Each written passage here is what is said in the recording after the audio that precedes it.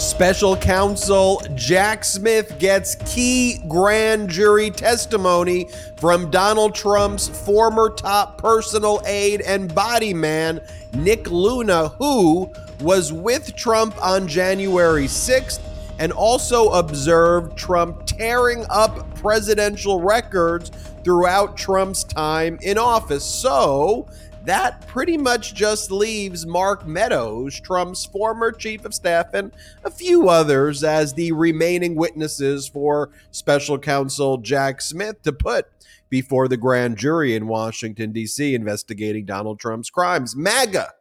What does MAGA stand for? Make attorneys get attorneys. Trump's lawyer, Tim Parlatore, who also testified before the criminal grand jury in federal court in Washington, D.C. back in December of 2022. Well, he resigned this week after Donald Trump went all in on just acknowledging that he stole thousands of government records and he declassified them telepathically, right? He said that during that so-called CNN town hall, and that contradicted statements that Tim Parlatore made to Congress very recently in a letter to the Republican-led House Intelligence Committee, and likely also contradicted what Parlatore said to the federal grand jury.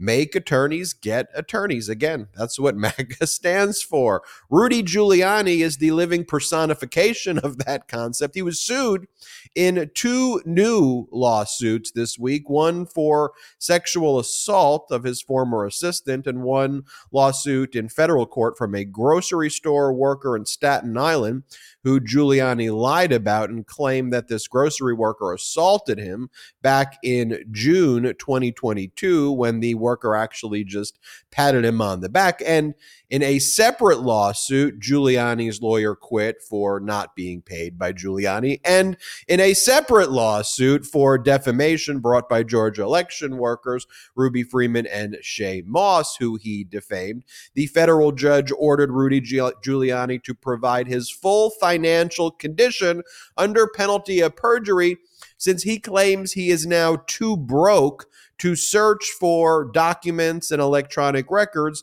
as part of his discovery obligations. Then we go to Georgia. Make attorneys get attorneys.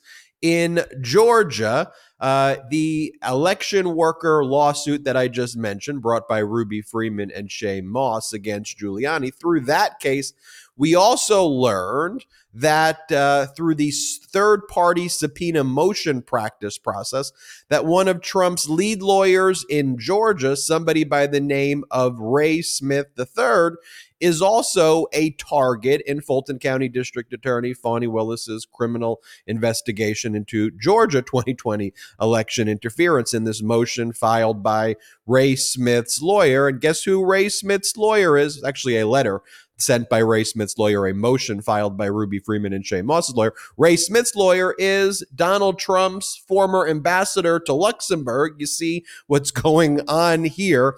It is mentioned that Ray Smith is invoking the Fifth Amendment against self-incrimination and doesn't want to testify in that case. Also, as the Fulton County Superior Court Judge Robert McBurney rejected Donald Trump's attempt to make more frivolous legal filings in court this week, challenging the special grand jury process, challenging the constitutionality of it, challenging the judge's ability to stay the judge, challenging the Fulton County District Attorney ability to stay on the case. The judge is like, enough is enough. And meanwhile, the Fulton County District Attorney Fani Willis indicated that indictments against, she didn't say this specifically, but the implication was against Donald Trump and his criminal co-conspirators will likely take place somewhere in the July 31st into August timeframe. And she told judges who practice or judges who are there in the Superior Court system in Fulton County, as well as the lawyers in her office, to maybe schedule remote appearances during that timeframe. Wow, a lot to discuss, Michael Popak. I'm Ben Meiselas. If you didn't know that, it says it on my shirt. I am Ben. Michael Popak, how are you doing? I'm doing great. I think we just did the whole show. We're done. Good night, everybody. See you next week. So on the first segment, time for the Popak Porter board. about who's testified and who hasn't. Here's my board. We've got the Gang of Eight, right? We've got Luna, Miller, Scavino, Ratcliffe, O'Brien, Cuccinelli, McEntee, and Meadows. Luna having now gone in. Everyone has testified except for McEntee and Meadows. And we'll talk about what all that means next. And that specific group you mentioned are from a assertion of executive privilege that Donald Trump tried to make.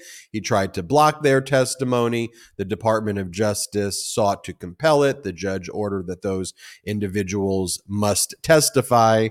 Again, Donald Trump losing that motion, and now all of those individuals, most of them have testified, and we're just waiting on a few. And so as we talk about this episode of Make Attorneys Get Attorneys, as I was doing that intro, I was just reflecting, like, you've got like all these people under investigation, right? Like, or judges have found the crime fraud exception applies, or they've testified before grand juries for their involvement in Donald Trump's alleged criminal schemes. Like, we're talking about Evan Corcoran and Rudy Giuliani, Alina Habba, Christina Bobb, Ray Smith, Joe Tacopina, Sidney Powell, John Eastman, Jeffrey Clark, Boris Epstein, in some form or fashion are under scrutiny by judges or disciplinary authorities or the special counsel. And it just goes to show you what happens when you don't just represent Donald Trump, but you then try to take on that persona. And this is just demonstrations of what happens. But let's get right into the show. Popak, I gave a pretty long intro, so if you can, just tell us what's going on with Nick Luna's testimony before the grand jury and why that was actually very, very important. I love this one. I love this particular witness coming in before the grand jury, stripped of all executive privilege. Here's a great picture for those that are watching us of Nick Luna. He was the personal aide to Donald Trump. His job in the White House, they used to call it the valet, and then when they made that politically incorrect, they called it the personal aide. Donald Trump's had a couple of them, but the one that was his aide while Jan 6 was going on was Nick Luna. He's supposed to be responsible for making Donald Trump comfortable every time he enters a room. He's sort of a little bit of an advanced man, carries around all the bag of things that Donald Trump likes to have, whether it's Kleenex or hair dye or face tanning, self-tanning cream or whatever it is Donald Trump likes to have with him. This is the guy that carries it. So he's a fly on the wall in a lot of different rooms. Nick Luna testified, and you and I talked about it back when we talked about the Jan 6 committee. Nick Luna testified already to the Jan 6 committee. There's even an audio of his testimony. There's a transcript of his testimony in which he told the Jan 6 committee that he observed Donald Trump ripping up presidential documents right before his very eyes. Now, that is a problem for many reasons. One, it's obstruction of justice. Two, it's a violation of the Presidential Records Act, which is at the very heart of Mar-a-Lago and the investigation there. So you've got a witness who under oath says he observed the president of the United States at the time ripping up presidential documents. And then later on, this Ben, as you know, this dovetails with Maggie Haberman's investigative reporting at the New York Times, in which those ripped up pieces of paper, i.e. really important historical presidential records, got shoved down toilets and clogged up toilets when they weren't being burnt in Mark Meadows' fireplace in his office as the chief of staff. Luna also testified to Jan 6, so we presume he's going to do it again, and has done it again before the grand jury, telling the truth, that Mark Meadows, on at least one occasion, told Luna that he was not to attend a meeting with Donald Trump that he normally would have attended. And that was a meeting with state legislators in and around November, the end of November of 2020, right after the election. We know from the White House logs that Trump met with the Pennsylvania Republican delegation on the 25th of November, and he met with the Michigan delegation on the 20th of November. And one or both of those meetings, Mark Meadows instructed Nick Luna not to attend that meeting that Donald Trump was having with those legislators.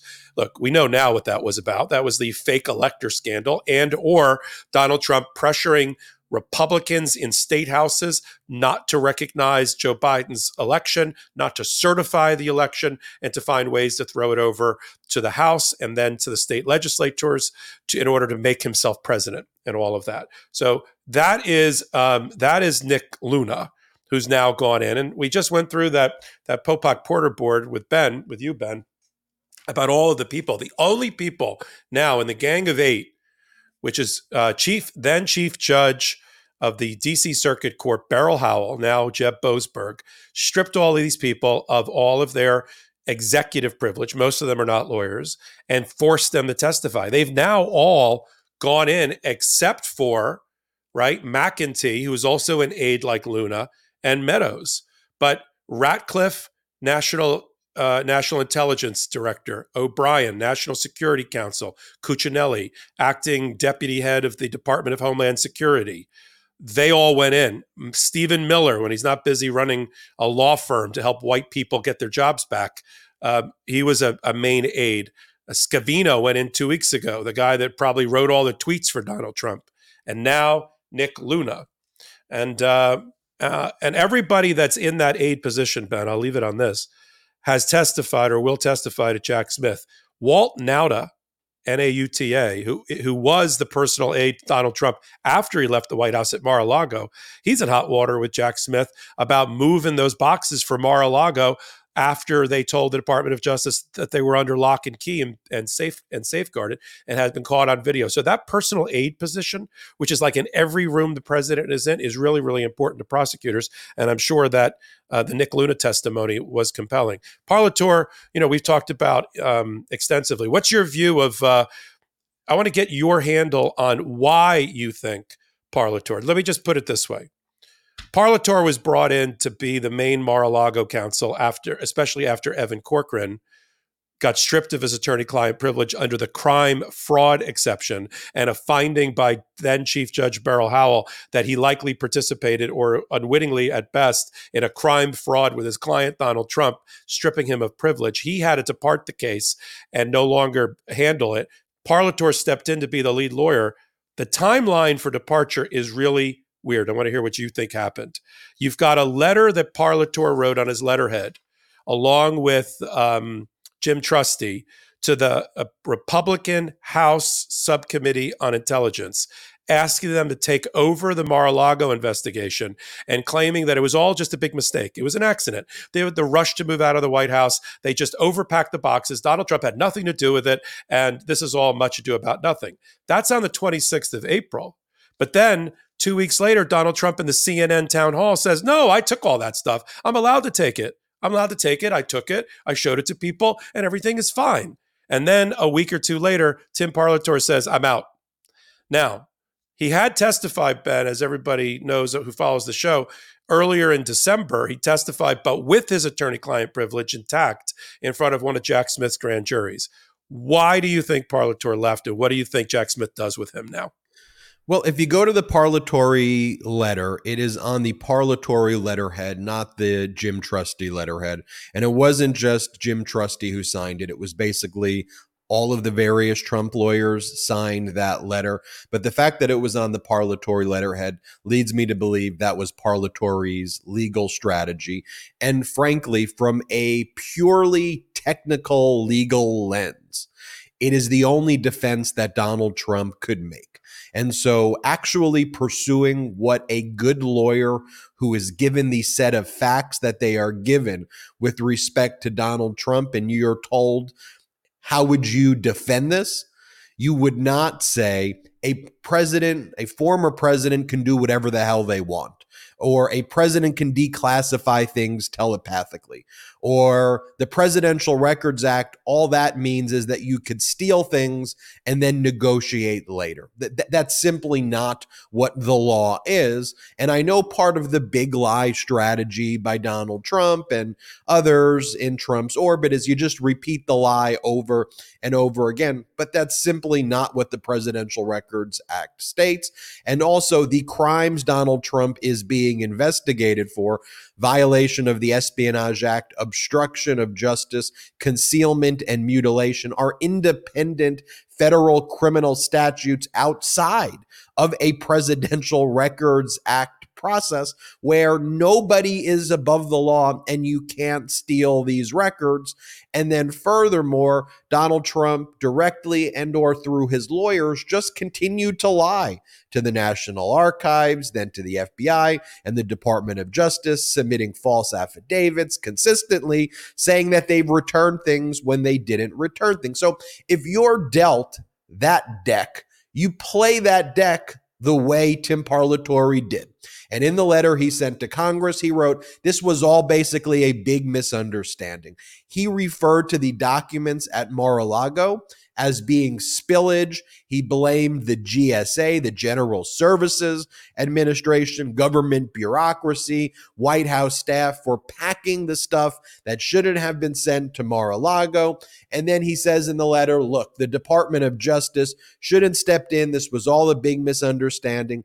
It should have been in Congress to begin with. And once the DOJ got its claws on it, they elevated something very quickly to criminal that shouldn't have been criminal. I completely disagree with that premise that, of course, the DOJ should have been involved. I disagree with the premise that it shouldn't have been elevated there. But nonetheless, that is actually, from a strictly technical procedure, how you would go about a defense in this case. And look, as part of what we do here at Legal AF, we provide an actual legal education of what what you would do in this situation. Now, you may say, Ben, don't tell Trump what he should do. You're going to be coaching him. It's far past that, okay? Don't worry. He's already done every single thing wrong, because then what he did was he stepped in to this so-called town hall. And when he was in this town hall, he then basically said, I took what I took. I can take whatever I want to take. I declassified it telepathically. And that timing, Popak, directly contradicts what Parlatore's letter said and the defense that Parlatore was trying to build step by step. And I think Parlatore basically just said, look, I've been trying to build this with your MAGA allies in the House of Representatives. You are basically unrepresentable. It is impossible to be your lawyer. Good luck, everybody else representing it. And I think what he's also worried about, too, is he's testified before the grand jury back in December of 2022, and he probably said things that contradicted what Donald Trump said at that so-called town hall. So Trump's out there. And here's the thing. You may say, well, Trump said these things before. Yeah, well, he's put them in his social media posts, right? He's put them on through Truth Social or whatever his apps are, or he said it through his kind of intermediaries. But to have him up there in that so-called town hall saying it, I think to a Parlatore, he says, look, they're just going to play that as an exhibit. And not only that, but now Trump is kind of further digging the hole and stepping into even more crimes here.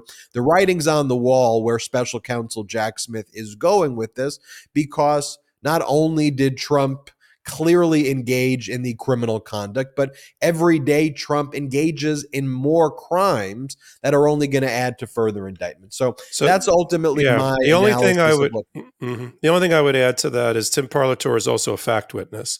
He is the appointed records custodian, because there wasn't one, for Donald Trump and Beryl Howell, who was at the time supervising the subpoenas and the search warrant, and now Jeb Boasberg, Chief Judge of the D.C. Circuit Court.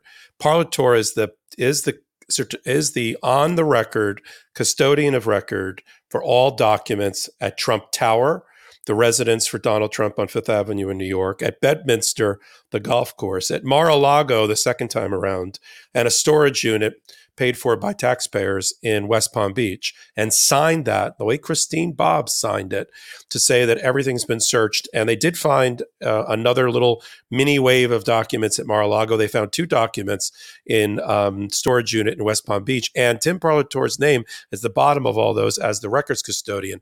Remember that the government and Jack Smith's prosecutors were pushing the then chief judge to force them to have a records custodian who'd sign on the dotted line under oath that the search had been done. And I'm wondering now if Tim Parlator is having second thoughts, having made himself not just the lawyer, but also crossed over to becoming a fact witness, much the way that Alina Habba became a fact witness when in New York, she had to go to Mar-a-Lago right in the middle of just prior to the search warrant being executed, to go search through Donald Trump's desk for things responsive to the civil fraud case by Letitia James. You know, this is another theme. The one theme that you've brought forward in our intro is make attorneys get attorneys. The other theme is, if you're a lawyer, try to not be a fact witness in your client's own case, because it will only get you in trouble. And Donald Trump, though, makes that impossible because most criminals, once they're caught and they hire the criminal defense lawyer, they kind of stay a bit quiet with it, right? They kind of shut it down while they're being represented. Donald Trump is engaged in an insurrection right now. Donald Trump each and every day is trying to overthrow our democracy. He's trying to destroy our economy. He's still trying to cuddle up with foreign authoritarians who wish disaster upon our nation, and that's what makes him unrepresentable. I want to give one more piece of context, and then we got to go on to Rudy Giuliani. You mentioned for a brief moment Stephen Miller's America First Legal. We've gotten a lot of comments about that because it has the letters AF in it. Let's be clear, Stephen Miller is not a lawyer. He's created an organization called the AFL, which has a very official sounding title to it. And what they do is precisely what you said earlier, Michael Popak, which is they just file basically EEOC letters, which isn't even filing. They send letters for a group of people who claim that they hate what the government does. They send a letter to the government because it's all performative, because it's actually going nowhere, to the Equal Employment Opportunity Commission. And they write letters targeting corporations which they claim are too woke. And so what they'll do is they'll look for websites of corporations that talk about initiatives to promote women executives or to promote diverse candidates. And then they'll send letters to the EEOC saying that that constitutes discrimination against white males. Then they will put out press releases saying that they've instituted a federal civil rights action against M&M's or Bud Light or BlackRock, or you name the organization, they've probably brought one of these. And then they use their right-wing propaganda media echo chamber in the Murdoch entities, the Post and Fox, to start writing about federal civil rights case brought against Mars for M&M, blah, blah, blah, blah, blah. And then that becomes a culture war du jour of the day. And so I wanted to highlight those tactics here. I also want to highlight, of course, what Rudy Giuliani is now going through, and rightfully so, for his abhorrent conduct. We will talk about the 4 separate lawsuits that Rudy Giuliani was involved in just this week alone, with 2 of those being new lawsuits brought against Rudy Giuliani. Let's take a quick break. Your pet's a member of the family. My Lily certainly is. Don't feed them like they're in the doghouse. Give them Nom Nom. Nom Nom delivers fresh dog food with every portion personalized to your dog's needs, so you can bring out their best. Nom Nom's made with real whole food you can see and recognize, without any additives or fillers that contribute to bloating and low energy. That's because Nom Nom uses the latest science and insights to make real good food for your dogs. Their nutrient-packed recipes are crafted by board-certified veterinary nutritionists, made fresh and shipped free to your door. Nom Nom's already delivered over 40 million meals to good dogs like yours, inspiring millions of clean bowls and tail wags. I love my dog so much and feel better giving her better nutrition. And my dog loves the food and other benefits they've seen. Plus, Nom Nom comes with a money-back guarantee. If your dog's tail isn't wagging within 30 days, Nom Nom will refund your first order. No fillers, no nonsense, just Nom Nom. Go right now for 50% off your no-risk 2-week trial at at trygnome.com/legalaf. Spelled trynom.com/legalaf for 50% off. Trygnome.com/legalaf. Welcome back to Legal AF. Ben Meiselas here. We are live. I'm joined by Michael Popok. Popok, a busy week for Rudy Giuliani.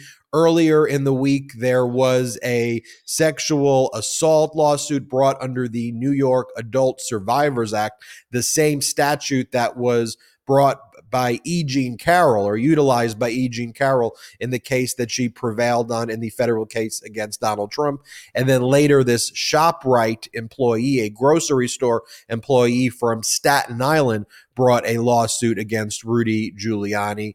And in addition, Rudy Giuliani was embroiled in other federal actions, a federal court appearance in Washington, D.C. before Judge Beryl Howell, and one of his lawyers resigning, saying that the lawyer was not getting paid, a common theme within MAGA. Popok, can you break down everything going on in Giuliani? You know, couldn't happen to a better disgraced former America's mayor and top attorney in New York. I don't know what's happened. I'm just going to make a point of personal exception here.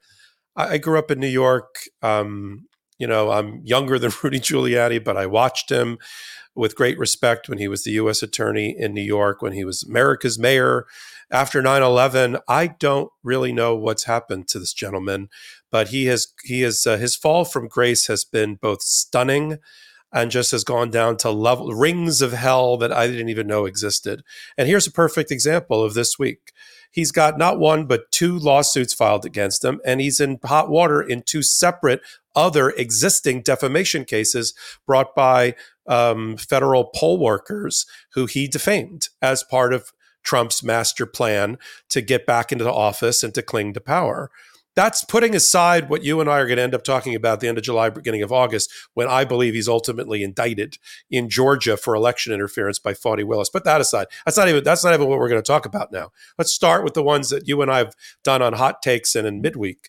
You got Noelle Dunphy, who filed a New York State Supreme Court, which is a trial level case, but in state court, under oath, meaning she signed it as a verification under penalty of perjury, that everything in it, all those 250 paragraphs, are true.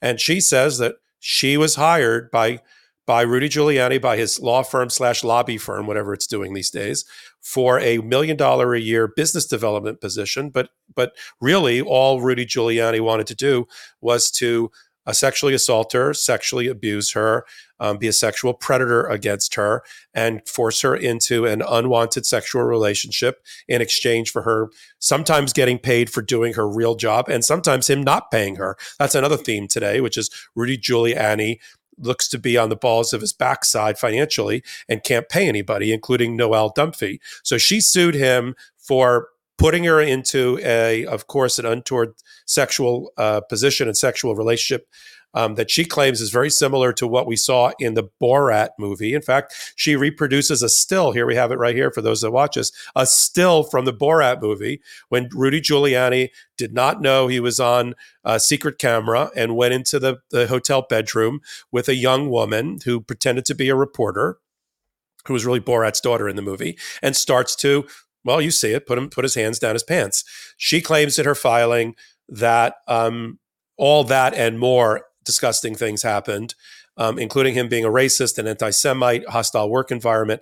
But buried within it, you and I have talked about it in hot takes and otherwise, buried within it is two bombshells. One of them is she says that she was privy to private emails and text messages between Rudy Giuliani, Donald Trump, Ivanka, Eric, Don Jr., Rupert Murdoch, Tucker Carlson, Sean Hannity, Newt Gingrich, and the list goes on, including Robert Costello, who claims to be Rudy Giuliani's attorney, as long as he's getting paid. We'll talk about that next, in this particular case. And if I don't think she flashed that card because she thinks, I just want everybody to know that I saw it. I think she might have copies and sets of these things. And that would be really important to both Smartmatic in its defamation case against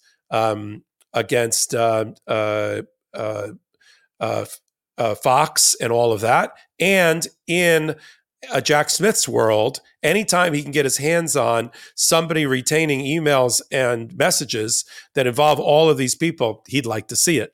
So I think that'll happen. And then in paragraph 132 or so of the complaint, she says there was that Giuliani told her, again, this is under oath. She filed this complaint under oath, told her there was a $2 million pay to play. For $2 million, you could buy a presidential pardon from Donald Trump. I sound like an infomercial in the middle of the night. And they'll split the money. Trump and Giuliani will split the money.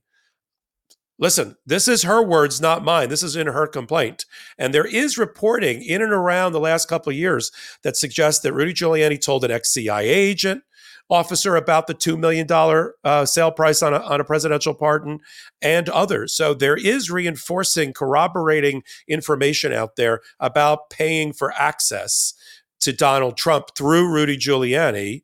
Here he is counting all the money he's about to make on the pardons on our photo we just put up. So you got all that going on. Then you've got, and I'll let you talk about the ShopRite one, Ben, because I think you did a hot take on it. You've got this poor person that worked in a ShopRite or was in a ShopRite food store, supermarket, while Rudy Giuliani was there, came up behind him, patted him on the back, called him whatever he called him. Like, there it is. We have it on the video. And Rudy looks a little bit shocked. I think the guy said a couple of choice words there. And Rudy told, what happened, Betty? He told the world that he was shot while he was in a supermarket, not knowing there was a video. Yeah, so this employee who worked at the ShopRite in Staten Island, he was rightfully pissed at Giuliani. It was around for a lot of things, obviously. I mean, for being a fascist, for trying to overthrow our democracy. But that was right around the time of the Dobbs decision.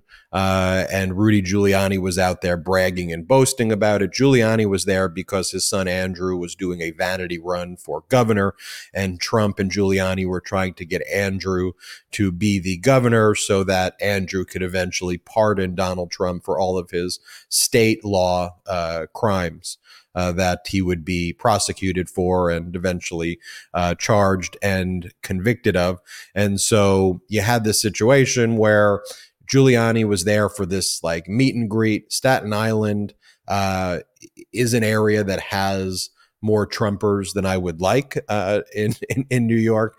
And the ShopRite employee, Daniel Gill, goes over to Giuliani, kind of just pats him on the back and says, "What's up, scumbag?" and then walks away. He didn't hit him. He didn't attack him. He patted him on the back. Do I think he should have patted him on the back in general? No. But it was definitely not anything of a physical attack. Thereafter, Rudy Giuliani and some of the MAGA supporters around there reached out to the Staten Island police and then made sure that Daniel Gill was not just arrested, but was charged with elder abuse and was charged with a felony for attacking Rudy Giuliani. And so Daniel Gill actually went to prison. He could, if it was just like a misdemeanor thing, Gill would have just got a ticket. But because of the lies that Giuliani told, he went to jail. Once the video surfaced, then it was immediately, the charge was immediately dropped to a misdemeanor, and then the case was eventually dismissed once it was clear what happened. But yeah, Giuliani then went on various TV interviews right after and basically said it felt like he shot me. The vibrations were so significant because he hit me so hard that the woman standing next to me almost fell down because I was hit so hard. And he went all in that he was attacked and assaulted in a very violent manner. That's not at all what took place. And so this Daniel Gill lost his job at ShopRite, no longer a grocery store worker. His name has been completely muddied up.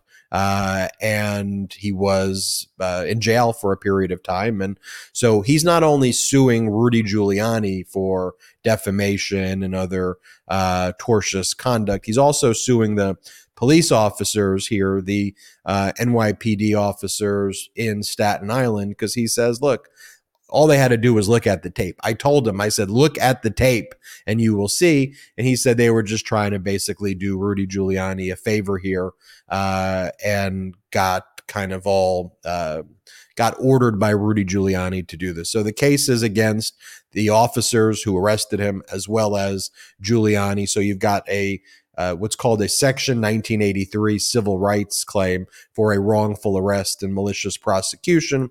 And then you've got a conspiracy charge against Rudy Giuliani for aiding and abetting that. And then you have these other state law claims against Rudy Giuliani for essentially defaming him. So that's that case. And then, of course, we see Rudy Giuliani, and I'll pass it back to you, Popok. It's like basketball right now. We'll pass each other the ball right here. Then Rudy Giuliani. So we learned that Rudy Giuliani's lawyer in another case he's being sued for is resigning, saying Giuliani's not paying the bills. And then there's another federal case involving Ruby Freeman and Shay Moss, who sued Giuliani for defamation in Washington, D.C., where Giuliani has not participated in the required discovery. They sent him document requests, turn over records, and Rudy Giuliani's response is, all of my records are in the possession or were in the possession of the DOJ and FBI when they executed a search warrant. I've been given a forensic copy of what they took from my offices, but I'm too broke to be able to access that. I think he claims he's in arrears close to $300,000 with the electronic discovery company that now controls the forensic image of his of the various documents that he has. And he says he can't even afford to have them run future searches. So tell us, what did Judge Beryl Howell do there? Yeah, let's start with that one. Then we'll go to Bruce Castor, who used to be Donald Trump's impeachment lawyer, bailing out on Rudy Giuliani in another election worker defamation case in Philadelphia. Oh, we have it up there. I'll start with that one. So Bruce Castor, people remember him. There were two guys that defended Donald Trump during the second impeachment. You really have to keep track of all the impeachments and criminal prosecutions of Donald Trump. It was him and another guy named David Schein, who also represented Steve Bannon. This was the taller of the two gentlemen. And he's the Philadelphia or suburbs of Philadelphia Republican right-wing lawyer. He claims that Rudy Giuliani, in the case that was brought by Mr. Savage, a election worker who Rudy Giuliani attacked wrongfully, falsely, as being involved in some voter election fraud to flip votes from Biden to from Trump to Biden. He claims that Rudy Giuliani is not cooperating with him in terms of setting depositions or providing information, so he can't provide counsel to a client that's not cooperating. And secondly, he was never supposed to be the lawyer. He was supposed to be the local counsel. Some Texas lawyer, unnamed, was supposed to come in for Rudy Giuliani, who never did. I could kind of think of what Texas lawyer is out there. I can think of a couple of them that are that have bar license problems, and that there was supposed to be a litigation fund that was raised for Rudy Giuliani's defense of these cases, and that didn't show up. So Rudy hasn't paid him, and he successfully got the court in Philadelphia to grant his motion to withdraw and take him out of the case. So as of right this minute, in that defamation case in Philadelphia, Rudy Giuliani has no representation. And Philadelphia and Pennsylvania, as people may recall, is really important to things related to Rudy Giuliani because he lost his New York bar license. He got suspended because of his actions in Pennsylvania in trying to overturn improperly the election. So you got all that going on. Then fast forward, this show should be the one degree of separation or 1 degree of Rudy Giuliani because everything kind of relates back to him. Ruby Freeman and Shay Moss, the mother-daughter plaintiffs who were just election workers doing their civic duty, working in Fulton County and State Farm Arena, counting votes, and got attacked and accused by Sidney Powell, Rudy Giuliani, Donald Trump himself, claiming that they were bringing in fraudulent ballots in favor of Joe Biden and feeding them into the machine to be vote counted, when all they were doing is proper procedure for taking ballots that were counted and putting them in a locked case underneath their desk. It wasn't a secret suitcase, which Rudy Giuliani told the world on network and cable news that was something untoward about it. They were following proper procedure. But these two poor women got doxxed mercilessly and attacked by MAGA, so much so that they needed police protection, which the judge, Judge Beryl Howell, used to be the chief judge at D.C. Circuit Court and now just a regular trial judge, acknowledged in the order that she that the order where she denied Rudy Giuliani's motion to dismiss this defamation case. So the other defendant in the case, One America Media, which is some right-wing news channel that I don't watch, they already got out of the case, paid Ruby Freeman and Shay Moss a undisclosed settlement amount, apologized on their network to them for the false reporting, but Rudy's still digging in.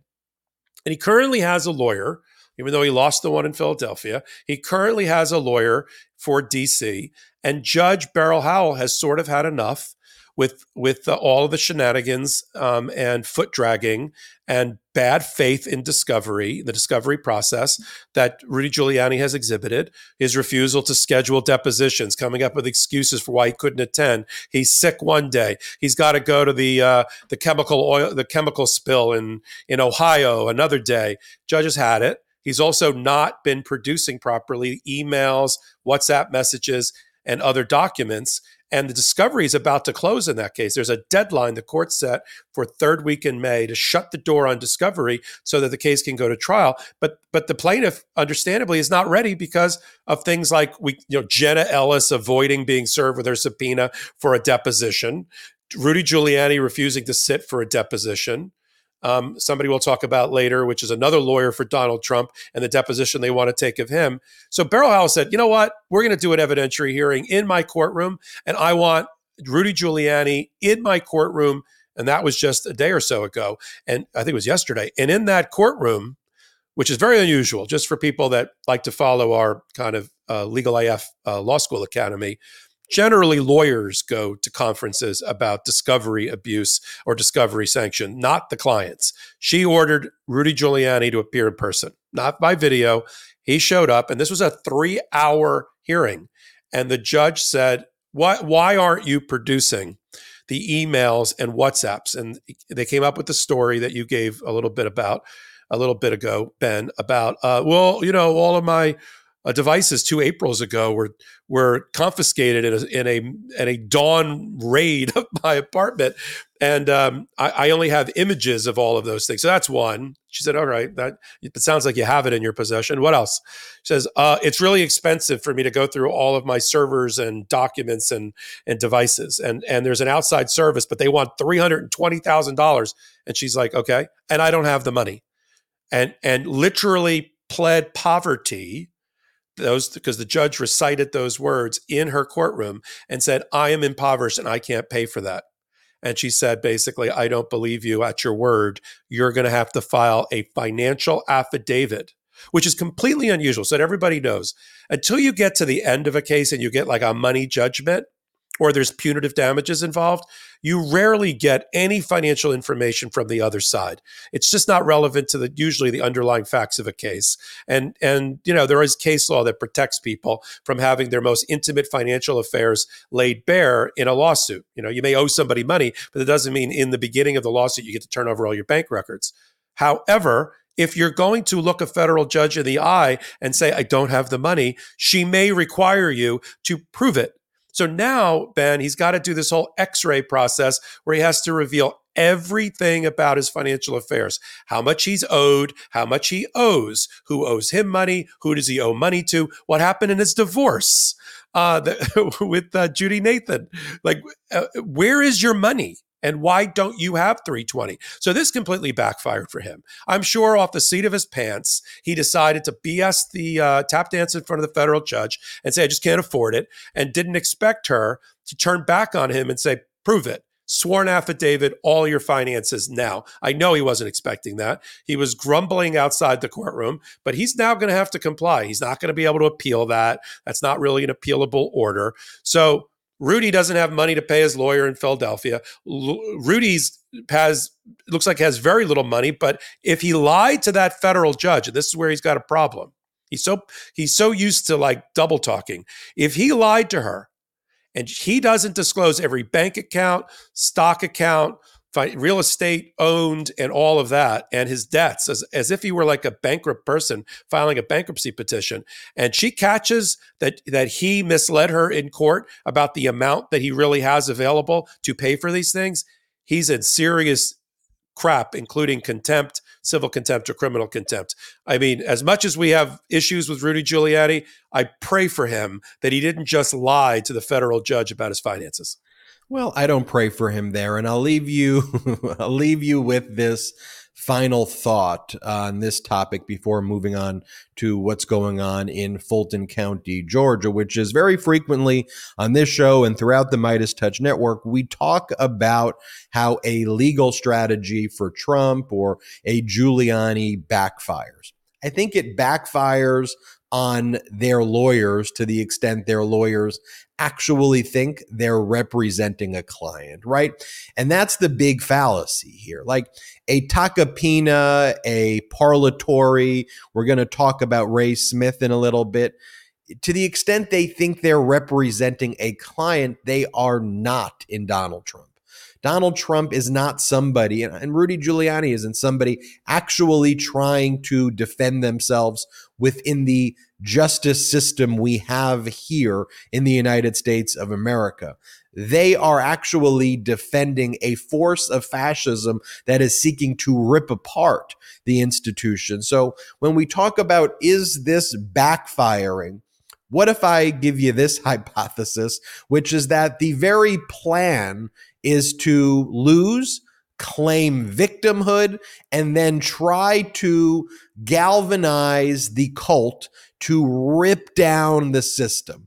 That the very essence of MAGA is being a victim, is being a loser, and trying to coalesce a coalition of fascist-leaning losers to try to rip apart, fiber by fiber, this great justice system we have here. And when I think about what also went down this week, where you have Jim Jordan, who is not even a licensed lawyer running the Judiciary Committee in the House of Representatives. And as a licensed lawyer, as someone who teaches law, as someone who practices law, the fact that you as the Republican Party would have chairing your Judiciary Committee, someone who is not a licensed lawyer. And perhaps that's the nicest thing you can say about Jim Jordan, who, when confronted in these hearings by real lawyers, people like superstar Democratic freshman Congress member Dan Goldman, a former federal prosecutor who says, you're not even following the rules here. What does somebody like a Jim Jordan say? Well, it's the prerogative of the chair to do this. The prerogative of the chair. You know what that sounds like? That sounds like what goes down in Russia. That's what goes down in fascist countries where, you know, the prerogative of the chair is to do this. So when we also show you these videos on the Midas Touch Network of like what goes down in the Judiciary Committee, where you actually have like fake whistleblowers that the GOP is trotting out there who are being paid by losers like Kash Patel, who tried to overthrow our democracy. When they put these people there and they call them whistleblowers, people who sympathize with January 6th insurrectionists, that is the system that they want to create. So when we talk about, is it backfiring? One of the things I also want to scrutinize is the very nature of what Trump and his ilk are trying to do is to play the system needs to be destroyed, and we need to build in its place this dystopian, apocalyptic, fascist system where by decree it is the prerogative of people like Jim Jordan, Lauren Boebert, Marjorie Taylor Greene, Matt Gaetz, all taking their orders from Donald Trump. Let's talk about, though, real law and order in Fulton County, Georgia, right after this quick break. Oh, hey, I didn't see you there. Look, everyone knows how annoying cheap razors are. The cuts, the irritation, the frustration. And don't get me started with subscription razor services, the headaches that those can cause. That's why you gotta meet Henson Shaving. Henson Shaving is a family-owned aerospace parts manufacturer that has made parts for the ISS. That's the International Space Station and Mars rover. And now they're bringing precision engineering to your shaving experience. Razor blades, they're like diving boards. The longer the board, the more wobble. The more wobble, the more nicks, cuts, and scrapes. A bad shave, it isn't a blade problem. It's an extension problem.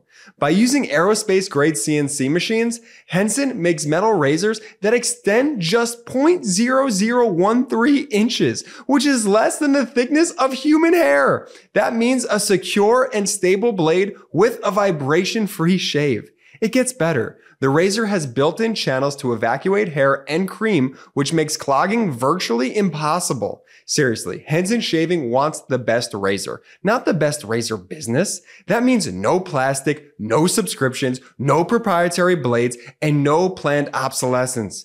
The Henson razor works with standard dual-edge blades to give you that old-school shave with the benefits of new-school tech. Once you own a Henson razor, it's only about $3 to $5 per year to replace the blades. My first shave with the Henson razor was incredibly refreshing. The design is sleek and the durability is top-notch. The Henson razor is truly so much better than your run-of-the-mill quote-unquote traditional razor brand. And the affordability factor is absolutely game-changing. No more wasting your money on expensive blades. With Henson Shaving, you can get a year of blades for just $5. Okay, so this is what you have to do. It's time to say no to subscriptions and yes to a razor that'll last you a lifetime. Visit hensonshaving.com/legalaf to pick up the razor for you and use our code LEGALAF and you'll get 2 years worth of blades free with your razor. Just make sure to add them to your cart. That's 100 free blades when you head to hensonshaving.com/legalaf and use code LEGALAF. This podcast is sponsored by Miracle Made Sheets. Whether you want to get more fit, be a better parent, or get more done at work, there is one thing that will help, and that's better sleep. With Miracle Made Sheets, you can tap into the power of self-cooling temperature regulation, which has been shown to improve deep sleep quality by over 20%. Using silver-infused fabrics originally inspired by NASA, Miracle Made Sheets are thermoregulating and designed to keep you at the perfect temperature all night long, so you get better sleep every night.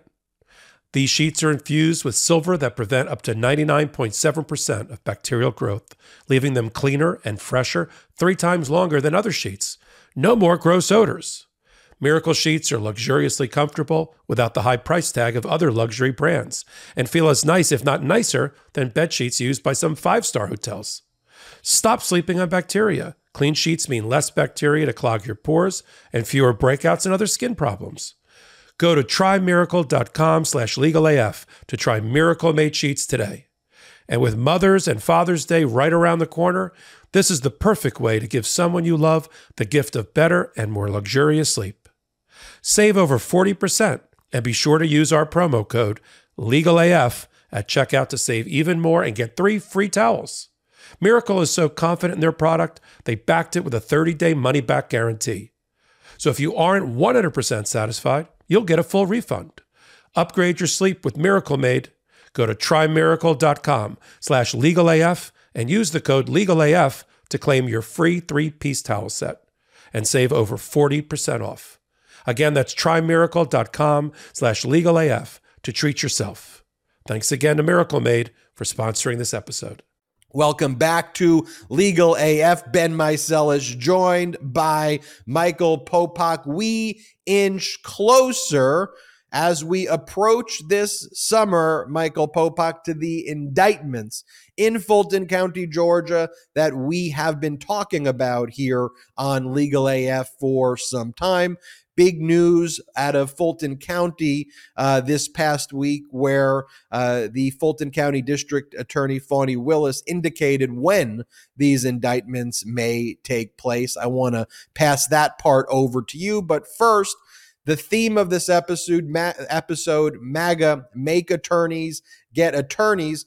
we've been talking about that Ruby Freeman, Shay Moss defamation case against Giuliani. And one of the things that Ruby Freeman and Shay Moss's lawyers are trying to get in discovery is also the deposition of someone by the name of Ray Smith III. Ray Smith III was Donald Trump's lead lawyer in Georgia, filing all of those frivolous Georgia lawsuits for Donald Trump.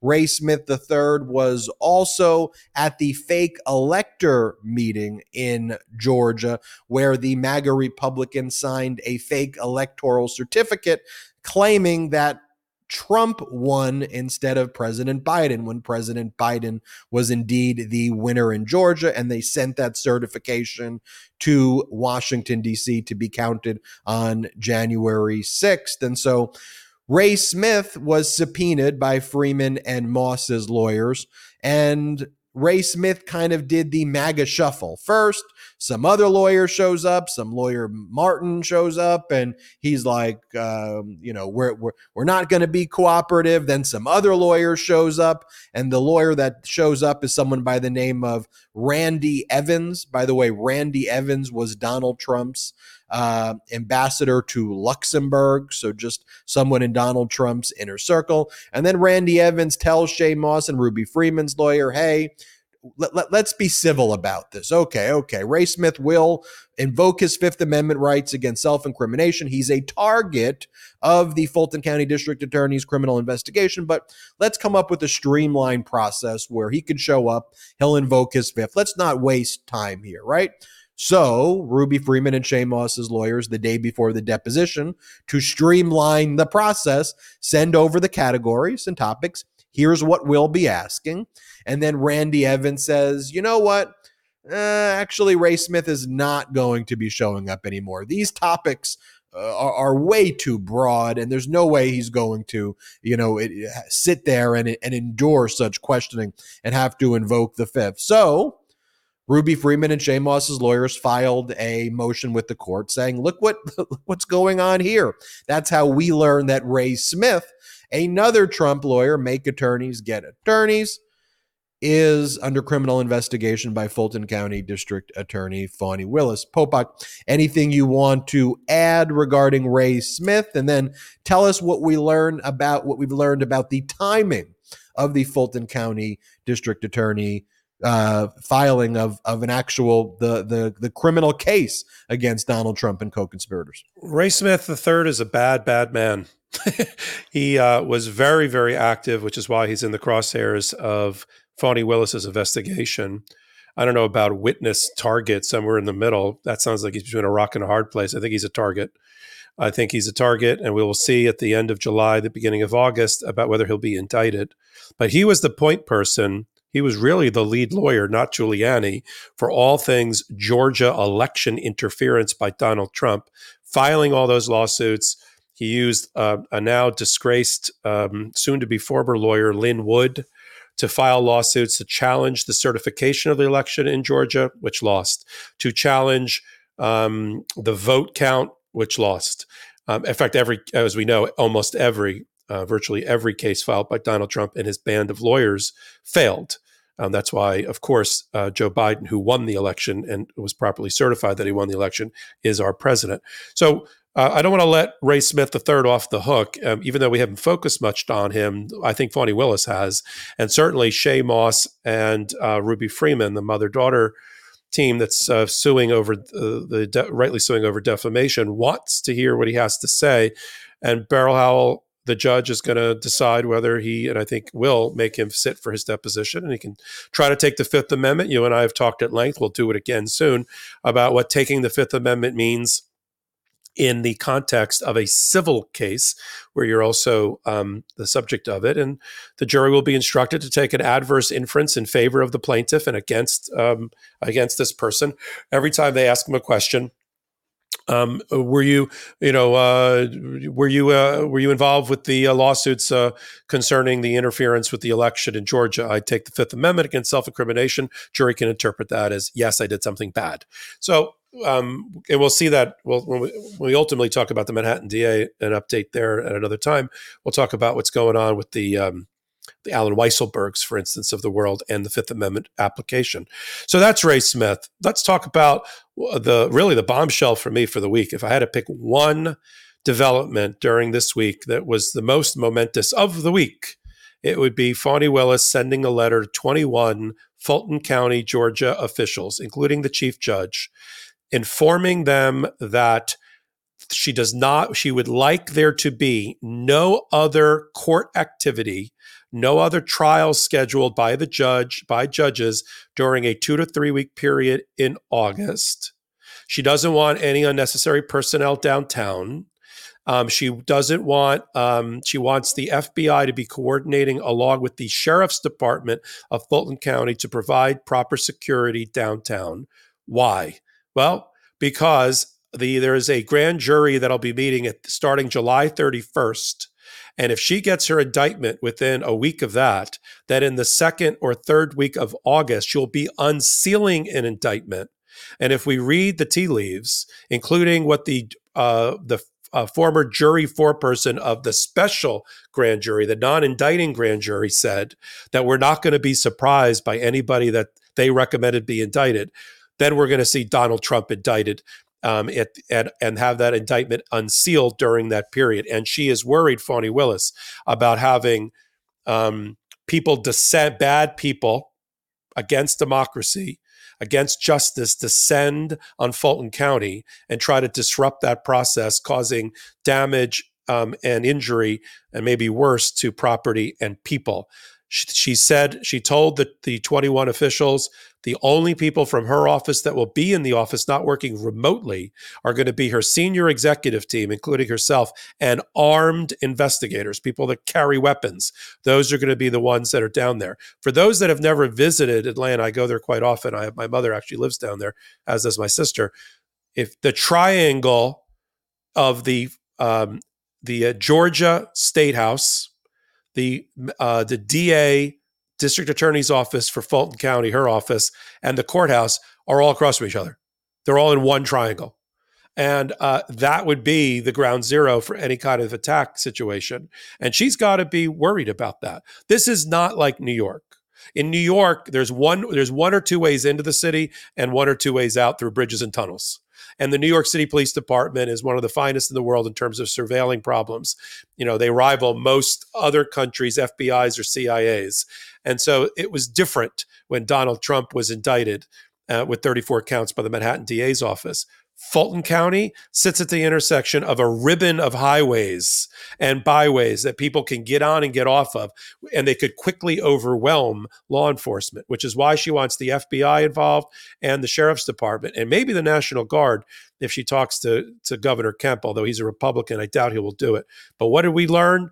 I think it's going to be indictments the end of July during the next regular session of the grand jury. And then she unseals those indictments in the middle of August. And people that we have been talking about at length for the last 2 years, Rudy Giuliani, Mark Meadows, and Donald Trump himself, I think are likely to be indicted under this conspiracy theory and RICO conspiracy theory that you and I have talked about at length.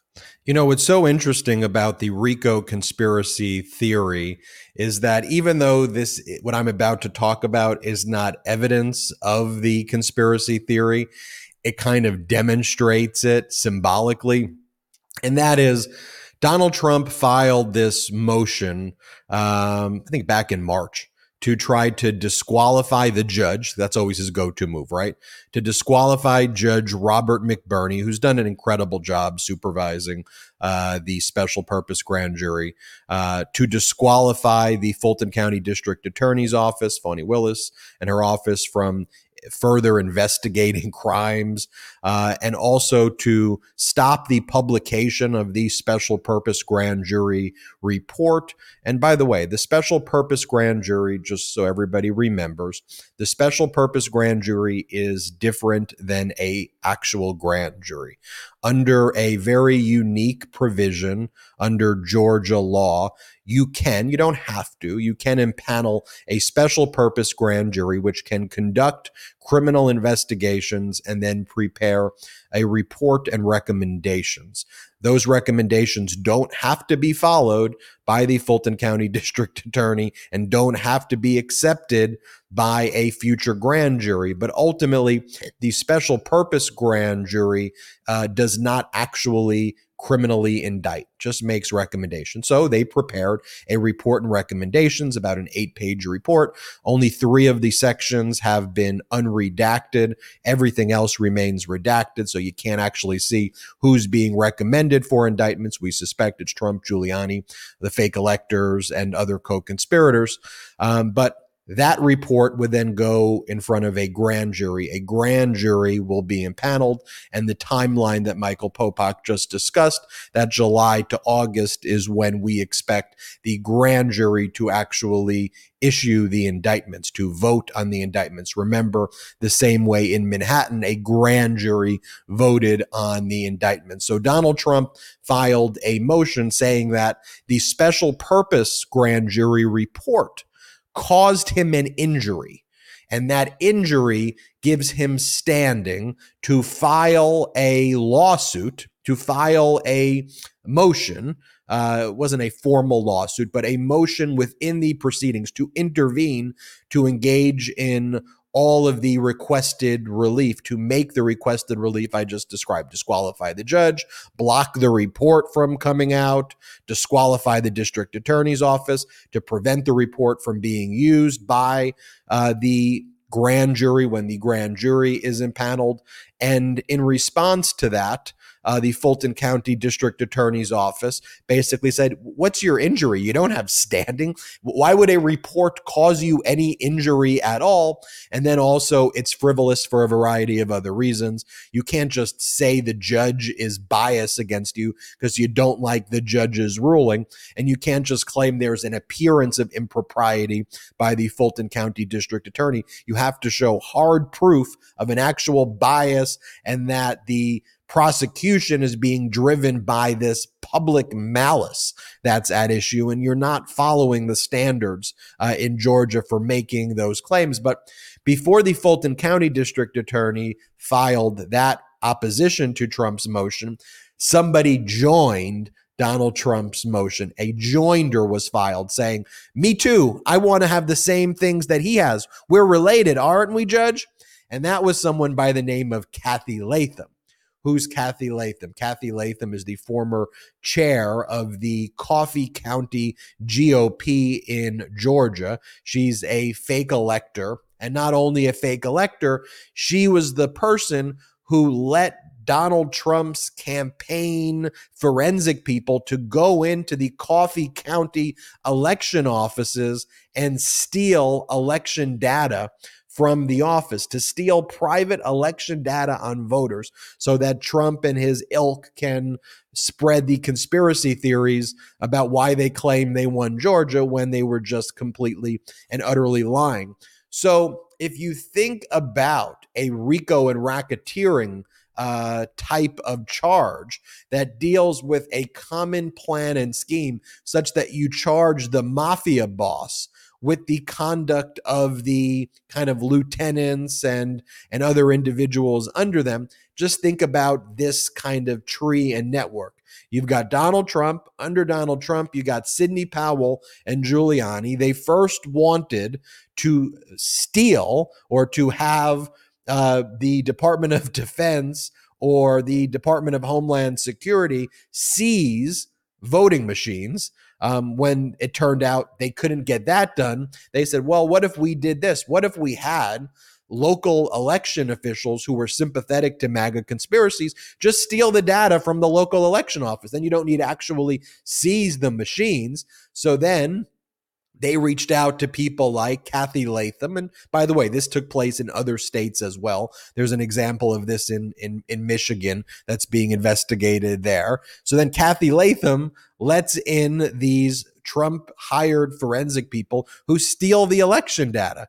So the crimes that Kathy Latham can be charged with are ultimately can be imputed as part of the common plan and scheme to charge Donald Trump with the theft of the election data using the racketeering RICO statute modality that I just described for you right there.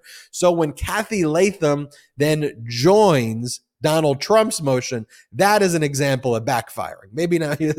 So then it just looks like, okay, if you're Trump's lawyer, you're like, we don't want her to join. We don't want to be shoulder to shoulder with that person. We want to separate.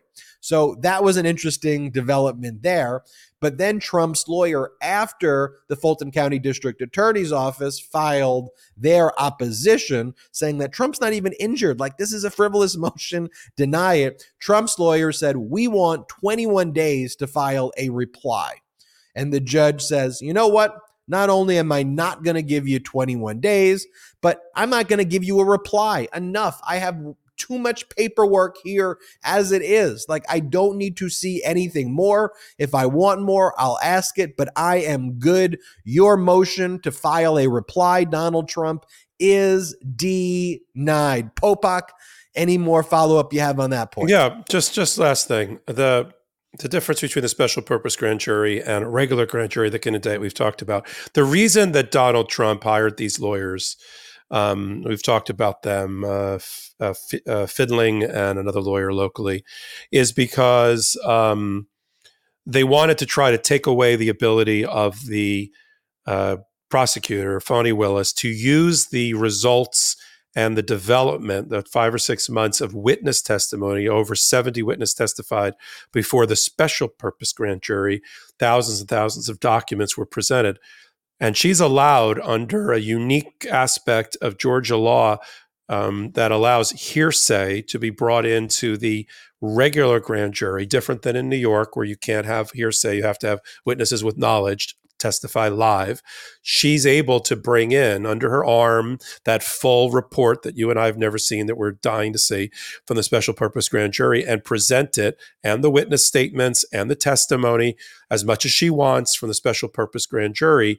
And she'll pepper in there, she'll bring in some live witnesses because that's impactful with a jury. You just don't want to bore the jury to death reading out loud transcripts from some other proceedings, so she won't do that. But it gives her a lot of flexibility on how she presents her case, not just the case that she presented to the special purpose grand jury, the case that she's going to present to the normal, regular grand jury. Doesn't have to match one-to-one. She did not necessarily present a full-blown RICO conspiracy case, pardon me, to the special purpose grand jury. She will to the regular grand jury. He's trying to get in the middle of that, Donald Trump, by arguing she can't use any of that because the special purpose grand jury is tainted because of the comments that were made by some of the jurors, including the jury foreperson, and it was biased and it was against him, and therefore the whole thing should be thrown out. She has to start all over again and just present her case in its totality to the to the regular grand jury, and not get the benefit of all the work she did at the special purpose grand jury. Let me just make the prediction. That attack is going to lose. McBurney, who supervised the actual process, Chief Judge McBurney, from the very beginning, as when he was the chief judge and is still continuing in his role of supervising the process, had many hearings during the process to talk about process. He even chastised Fani Willis a couple of times about things that she did, reminded her who she worked for, which was for him, to make sure that process was going well, and complimented the special purpose grand jury at the end. He released what he wanted from it. He was fine ultimately with the jury foreperson giving interviews. This is the judge. He is not going to invalidate 6 or 7 months of work at the special purpose grand jury to deny Fani Willis the ability to use it at the regular grand jury in July. And they can go take their appeal. Whatever they want to do, it would actually ultimately go to the Georgia Supreme Court. But she is going in with the special purpose grand jury material and whatever else she supplements it with to get her indictment against Donald Trump at the end of July. And all of this is very interesting for you and I to talk about, but it's not going to result, I don't believe, in the disqualification or having the entire work of the special purpose grand jury voided. Stay tuned. A lot coming down the pipeline in Fulton County out of also special counsel Jack Smith's investigation. that's currently with the various grand juries in Washington, D.C. I think we'll also be hearing more from Manhattan District Attorney. Don't forget as well, you've got the Attorney General lawsuit against Donald Trump, which for at least hundreds of millions of dollars. That's scheduled for October 3rd of this year. And as the judge said, come hell or high water, that case will be going to trial as well. Thank you all so much for watching this episode of Legal AF. Do me this favor, if you can, make sure if you just watch this on YouTube, you also subscribe on audio podcast as well. So whatever audio podcast device you use, that's Apple, if it's Google Play, if it's Stitcher, if it's Spotify, whichever one you use, just search Legal AF by Midas Touch, search Legal AF, and make sure you hit subscribe and leave a 5-star review. That would be super helpful if you did that. If you listen only on audio, go to the Midas Touch YouTube channel and make sure you subscribe on YouTube to Midas Touch as well. We are on our way to 1.5 million subscribers here on the Midas Touch Network, which I hope by this summer we can achieve. Want to thank all of the Legal AFers out there. Oh, by the way, go to store.midastouch.com for the best pro-democracy gear and Legal AF gear. All the Legal AFers, thank you so much. All the Midas Mighty, thank you so much. None of this is possible without you. Michael Popak and I are so grateful for everything you do to protect, preserve, and defend our democracy. Share Legal AF with friends, family, coworkers, colleagues, anybody you know. Goes a long way to help this show as well. Have a great rest of your day. Have a great weekend. Have a great week. And shout out to the Midas Mighty.